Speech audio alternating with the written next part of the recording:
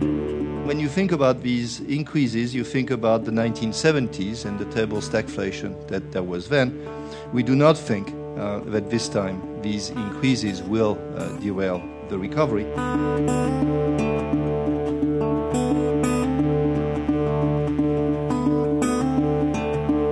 Hello and welcome to Planet Money. I'm Alex Bloomberg. And I'm Robert Smith. Today is Tuesday, April 12th, and that was the chief economist of the International Monetary Fund, Olivier Blanchard.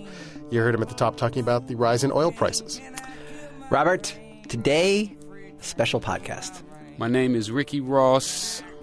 I'm known on the streets as Freeway Rick. Well, when I sold drugs, if they'd have told me they was going to legalize it, I would have been mad because I knew that was going to drive the price down. We are going to spend a half an hour with Freeway Rick, one of the biggest drug dealers in L.A. during the 80s and 90s. And today, he comes on our program to discuss, what else, the economics of illegal drugs. And there's this huge economic literature about the unintended consequences of making drugs illegal. But today, we're going to run all those academic theories by Freeway Rick, a different kind of expert. Admittedly. But first, the Planet Money Indicator. Jacob Goldstein, take it away. Today's Planet Money Indicator is $1 billion. China ran a trade deficit. Yes, Alex, I said it. China ran a trade deficit. You're blowing my mind. Of about $1 billion in the first 3 months of this year. In other words, China imported more than it exported. Of course, $1 billion, this is really a trivial amount of money in the scheme of China's trade. But still, China's imports and exports were basically balanced for the first 3 months of this year. And that's a pretty big deal. Right. If it was any other country other than China, we wouldn't be reporting this. But this is a huge, huge story. You are blowing my mind because the story that we've always been telling about global trade is that China always runs a trade surplus. In other words, they sell more to the rest of the world than they buy from the rest of the world, and that the U.S. is the one who buys from the world and doesn't sell as much as they buy. Right. So these are the global imbalances. We're always talking about these imbalances that economists say are basically unsustainable in the long run and that make the global economy unstable. Right. And so is that better now? No. The short answer is no, it's not better now. It's less bad. I mean, the thing is, there are some big caveats for what happened with China's trade during the first 3 months of this year. One is there was Chinese New Year, and Chinese New Year is a time when China largely just shuts down. So obviously a country shuts down. They're not exporting as much during that period of time. Another big piece of this is that commodity prices went way up. China imports a ton of oil and iron. And so these imports, they got more expensive. It's not like suddenly China transformed itself and everybody went to the mall and started buying imports. So for the whole year, China will probably still run a trade surplus like always. But still, big picture, definitely you see movement in the right direction. China's imports are growing faster than its exports, so it is moving toward balance. Thanks very much, Jacob. Thanks. All right, so Robert, we have in front of us a pile of academic papers, and all of them arrive at a surprising conclusion. The conclusion is this. When you make drugs illegal, you end up making drug dealers richer and you increase the overall level of crime. And you don't end up reducing drug use by that much, which we should remind people is the whole point of making drugs illegal, to stop people from using drugs and to lower the amount of crime. So here we have these policies that are not doing what they're supposed to be doing. And let's lay out the theory of why that is. Okay, so the economics of this are when you make something illegal, you make it harder and riskier to produce.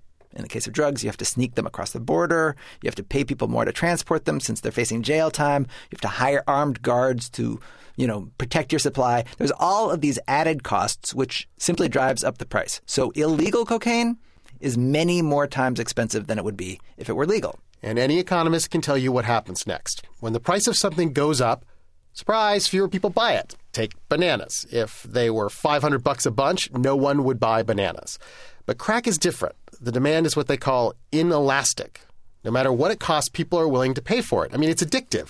So increasing the price just means that more money goes to drug dealers. And to the criminal behavior they engage in. Bribing people, buying guns, threatening, hurting, or even killing people. That is the theory. But one thing missing from these economic papers, actual drug dealers. And this brings us to Freeway Ricky Ross. He started dealing cocaine in 1979. Then he moved into crack. Then he worked his way up to becoming one of the biggest crack dealers in L.A. He was arrested in 1996 and given a life sentence. But in 2009, he was given parole and released. And we thought, here is a perfect person to run these economic theories by and see if they check out. Let's do it. Theory number one. Making drugs illegal drives up the price. Check. The most I ever made in one day was $3 million went through my hands. Wow. I could make off of $1 million. I could make anywhere from $400,000 to $200,000 profit. It varied to who I was selling to and what time of the month it was. You know, a lot of variables on how much I made. If I was giving it to them on credit, stuff like that. So, but I was sure to make $200,000 off of every $1 million, and sometimes I could make as much as $400,000. Let me just ask you, like, how much of the cost of the drug that you were selling was because it was illegal, I guess? Probably, maybe 1,000 times. You can probably get a kilo of cocaine over in Colombia, Peru for maybe $300. Or maybe even less than that, you know, if it wasn't illegal. Because maybe the farmers probably would sell it for what it costs for a head of lettuce because it grows over there, you know, wow. So, I mean, the price probably would drop dramatically. You probably could get a kilo for what it costs about a pack of cigarettes.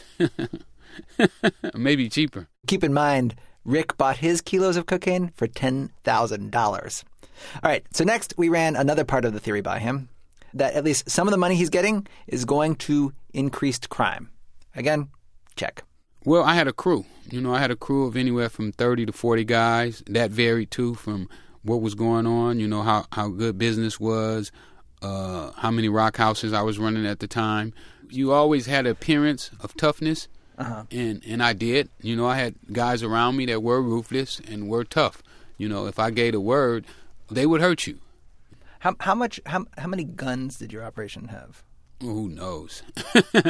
We bought guns regularly because guys would throw guns out the window when the cops get behind them, and we lose guns all the time. And it was mandatory when we were on the street, like if we at the park playing basketball, we had to be strapped. Or if we at my tire shop where we sold drugs from, then we would have guns there. Now, it's really amazing the level of expenses that a big-time drug dealer has. I mean, the drug money wouldn't just be for his crew. He would spread it around. I mean, his drug money would find its way into all sorts of other illicit activities in the neighborhood. For instance, he had money that he'd just distribute to the big players around the hood. You know, I had a fund also, you know, where I take care of what's called the big homies. You know, these are the guys that when I grew up were the shot callers, the guys that ran the neighborhood. And you know, I took care of them. In my neighborhood, anybody can get killed at any time. And for me to walk around the streets the way I did would be dangerous for a lot of people. Most people couldn't do what I did. You know, they couldn't walk around South Central Los Angeles in the middle of Hoover, Crip Gang, or the Swans and live the way I live, you know, free and open, going to car washes. You know, they kidnap drug dealers in South Central. And I had a special type of pass that most people don't get, and that's because of my good ties that I shared in my wealth. So you basically, it was sort of like you were paying protection money to these people, right? Absolutely. You can call it protection money or big homie money or whatever, but it's all the same thing. Absolutely. But it was money going to people who didn't sell drugs, but who would be were violent. Robbers. Yeah, they were robbers. They was killers, jackers as we call them. Absolutely. These guys didn't mind going to jail. So clearly the academics are right here. Drug money goes to crime. I guess that's not a big surprise. But not all of the money goes to crime and bribes and shady stuff. For example, Freeway Rick Ross owned a lot of real estate. Crack houses, cook houses, places he stored his money. There were other expenses, like a huge expense, bail bondsmen. Guys in his crew that he worked with would get picked up by the cops, and he would need to make sure that they would stay loyal to him. So he would do whatever it took to get them out of jail. And, of course, the criminal justice system knew that he was a big-time drug dealer. So they set these bond prices really, really high. So that cost them a lot of money. Yeah, and another group of people who were profiting off of the big-time drug dealer, lawyers. He had lots of lawyers, and they charged him a lot of money. And they came into play when he would have these interesting disputes with the cops. What happened is they had raided a couple places, and there were large amounts of money and no drugs. And they would confiscate the money, and then we would go to court, and the lawyers would get the money back. And that really frustrated them. Wait, so they would raid one of your houses. There would be a whole bunch of money there, but there wouldn't be any drugs. Right. So you would actually go and say, I'm an honest businessman. That was my money. They have no right to take my money. Absolutely. I wouldn't go myself personally, no, but I had people and the system set up to where we could claim the money. They found in a house in South Central and it's $400,000. Wouldn't that naturally Wouldn't you naturally think that's drug money? I mean, would you think that if it was Beverly Hills? True enough. And then even if you think that, you have to prove it. In court, it's not what you think. It's what you can prove. Right. And they couldn't prove that it was drug money, so you got it back. Absolutely. And they got frustrated with that. So what they started doing is when they come into the house, they would bring their own drugs, and then they would plant drugs, and that makes it tougher for you to come to court and say, Your Honor, I had $400,000 in here, and it's missing. Because now it was 2 keys in there, too. So now you got to tell the judge, Your Honor, the keys ain't mine, but the money is. I think that's a hard pitch. So we have these quasi-legal expenses. I mean, the money's going to people who probably pay taxes on it, lawyers and bail bondsmen. But then there are the expenses that are sort of in between. They're under the table, but on the face, there's nothing illegal about these expenses. Take all the cash that Ricky's making. Every business just deposits it in their account. Freeway Rick couldn't do that. Counting $300,000-400,000 can be time-consuming. How did you count the money? Who did you get to count the money? Well, in the end, because money became a chore, so I hired a couple girls, and that was their job, to count money all day. That's another cost of something being illegal. You have to hire people to count it, whereas if you just take it to a bank, Absolutely. And then you got to worry about if they stealing. Right. Because it's underground. Right. So if and you can't go and you can't file a claim against your underground drug money counters if you think they're skimming. So even though he's paying these women and they're not explicitly doing anything illegal, like just counting money isn't illegal, but there is also a social cost even here. In other words, these women are probably young, they're coming in, they're seeing this big-time drug dealer, they think this is the way to make money, going into drugs. And that was, of course, also part of this, the social cost of what Rick was doing. Aside from the fact that crack is incredibly, addictive, it decimated inner-city communities, creating the idea that this is the only way out, this is the only way to get rich, that's also a big part of the social cost of drug dealing. And we should say that as Rick is going through his internal dialogue about his own costs, he did not bring up a lot about the fact that this did devastate cities, and he was partially responsible for it. Right. Although now he says on his website that he feels bad about that, and he's trying to undo some of the damage that he caused. Now, there are a couple of the academic theories, the economist theories, though, that did not check out when we ran them by Freeway Rick. For example, there's this one theory you see cited a lot in the literature, that one of the factors that drives up the cost of drugs, you have to compensate people for the risk of going to jail, the risk of getting shot or killed. So, it's just generally people who have dangerous jobs tend to make more money. Miners, people who work on fishing boats, those fishing boats out in Alaska, you need to pay them more since what they're doing is so risky. And the theory is that the same thing would apply to people in the drug trade. But that theory, at least in Rick's case, did not check out. Well, first of all, when you come from where I was when I started selling drugs, you feel hopeless. Mm-hmm. You don't think you're going to live past 24 years old, going to jail, come out with stripes. Really wasn't any risk. I mean, everything that I had going on at the time was nothing. I was like a lump on the log. So the risk that most people would look at, you could get killed or go to prison, was okay. Mm-hmm. So you didn't really you weren't thinking I'm taking a lot of risk here, I have to get compensated. No, I didn't really add. The compensation was already enormous and overwhelming. I couldn't believe that it paid so well. You would have done it for a lot less, is what you're saying. Oh, absolutely. Talking to Rick, we realized that there is something here that economists don't take into account. There was this emotional component to the work that Rick was doing. At least when you get to Rick's level, drug dealing is complicated, it's multifaceted, it's engaging. Yeah, Rick was basically a CEO. He was a manager, he was a publicist, he was his own accountant, he was even the head chemist. He told us about something called the cook. This was the procedure when the raw cocaine was mixed with baking soda, of all things, and turned into crack. And this happened every single night. I usually would be running the cook. I would be the one who stir. I would be the one to tell when to add baking soda, when to add water, when to take the pot off the stove. We had industrial-sized stoves that we cooked in, and we had these big pots that they use in the penitentiary that we cooked the drugs in. And we stirred it with a spoon that was big as a boat oar. And it was hot and steamy. We was getting it in. Had bags of ice, a shopping cart full of baking soda. We were just in there doing it. And where'd you get all the supplies? Where'd you get the stoves and where'd you get We went just regular stores. Baking sodas, we would go to the supermarket, and that was one of the toughest times to get my guys to do. Nobody wanted to go buy baking soda because they felt like when they go in there and buy the whole shelf of baking soda that everybody knew what they was doing. And are you listening to music or playing the TV? What are you doing while you're doing all this? Oh, no, we're not listening to any music. We're dead serious. We got to be in this house about 2.5, maybe 3 hours, and it was all business. And were people armed? No, we weren't armed when we were in this house. This house was secret, so there was no need to be armed. We snuck in and we snuck out, meaning that when we cooked, we usually start around 2 in the morning. Mm-hmm. So we would cook from like 2 to 5, 2 to 6 in the morning. So everybody in the neighborhood is asleep. Nobody knows we're in their neighborhood. The places we've cooked, neighbors never knew that we cooked there. So, Alex, let's just back up for a second here and look at this situation. Society was doing everything it possibly could to make Ricky Ross's life miserable. His product was illegal. His costs were enormous, as we've established. He was a hunted man. Literally a hunted man. He said there was a police task force in L.A. devoted entirely to putting him in prison. But despite all the money and the effort that the most powerful nation on earth was spending to make Rick Ross give up his job, I loved it. I felt like I was on top of the world. I felt I was powerful. I felt I came. I didn't have to answer to nobody. It was a dream. It was every man's dream to be free.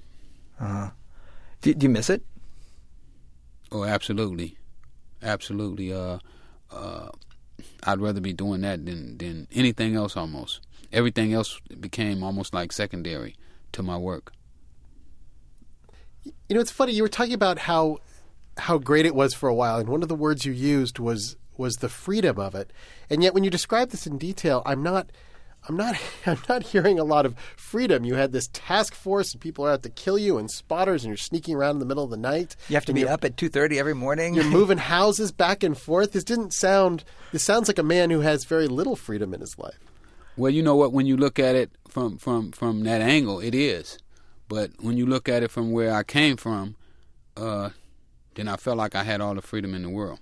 How much of it was just sort of like the actual job, and how much of it was just the feeling of being good at something and running this enterprise well? You love the feeling of that you're good. So it didn't feel like it was a burden, to sneak around at night. I've been sneaking around at night since I was, 17 years old, still in cars, So this had became... It's like when you saying that it's not freedom, but from where I come from, this is a way of life. This is the way we live. There's nothing wrong with living like that, sneaking around at night, hiding. We've been hiding all our life.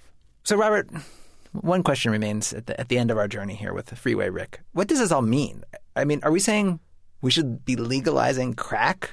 If we really did want to make the Freeway Ricks of the world go away, we would take away their earning potential, I guess, right? Yeah, by legalizing drugs and dropping the price. And some of the economists we spoke to said, yeah, of course. Making it illegal makes dealers richer, it creates more violence and crime, and doesn't do that much to drive down demand. So clearly, legalize it. Other economists, though, they weren't so sure. Peter Reuter has written a book about the illegal drug market. He's written many, many papers. He is a big expert in this field. And he says... legalizing something like crack, there would definitely be trade-offs. Legalization would dramatically reduce crime. Obviously, the drug market crime would disappear, and many drug-related crimes, where it's sort of, in the business, economic compulsive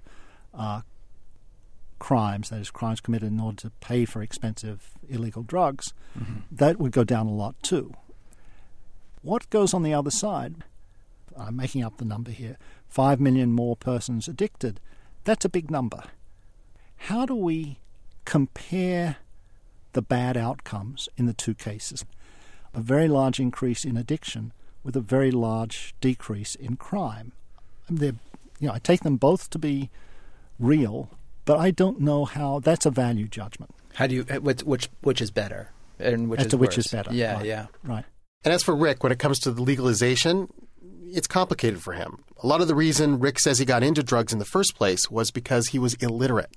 And think about that. Everything we've just heard, he ran a multi-million-dollar business empire without being able to read and write. He learned to read and write in prison. And his basic take is, and a lot of academics would agree with him, by the way, you need to attack the demand side of this equation. Try and reduce the reasons people want to use and sell crack in the first place. So that would mean addressing the desperation that drives people to become addicts or that drives them to become dealers. And that is Rick's new job. Since getting out of prison, he now travels around and talks to youth groups and schools, anybody who'll have him, basically. And he lays out the other side of this economic equation that you're in when you're a drug dealer, which is it's hard to retire as a drug dealer. You get shot or you go to prison. And once you go to prison, everything you've made, all the money you've made, it's gone. A multi-million-dollar business that you've spent years and years building, developing expertise in, it can all be gone in a second. Cocaine, can I kill my pain? Cocaine, can I kill my pain? Like a freight train through my brain. Cocaine, can I kill my pain? There's a lot more about Freeway Rick that we didn't even get into in this podcast. For example, how he was caught by the police. And also, remember that whole Iran-Contra thing? It turns out Rick was buying his cocaine from the CIA. Amazing. We'll post links to the story about that and to Rick's new website, where he talks about his other ventures, including perhaps a Freeway Rick Ross movie. That's on our blog at npr.org. Please send us your thoughts, questions, comments to planetmoney@npr. Check us out on Facebook. Follow us on Twitter. I'm Alex Bloomberg. And I'm Robert Smith. Thanks for listening. Now don't come knocking on my door.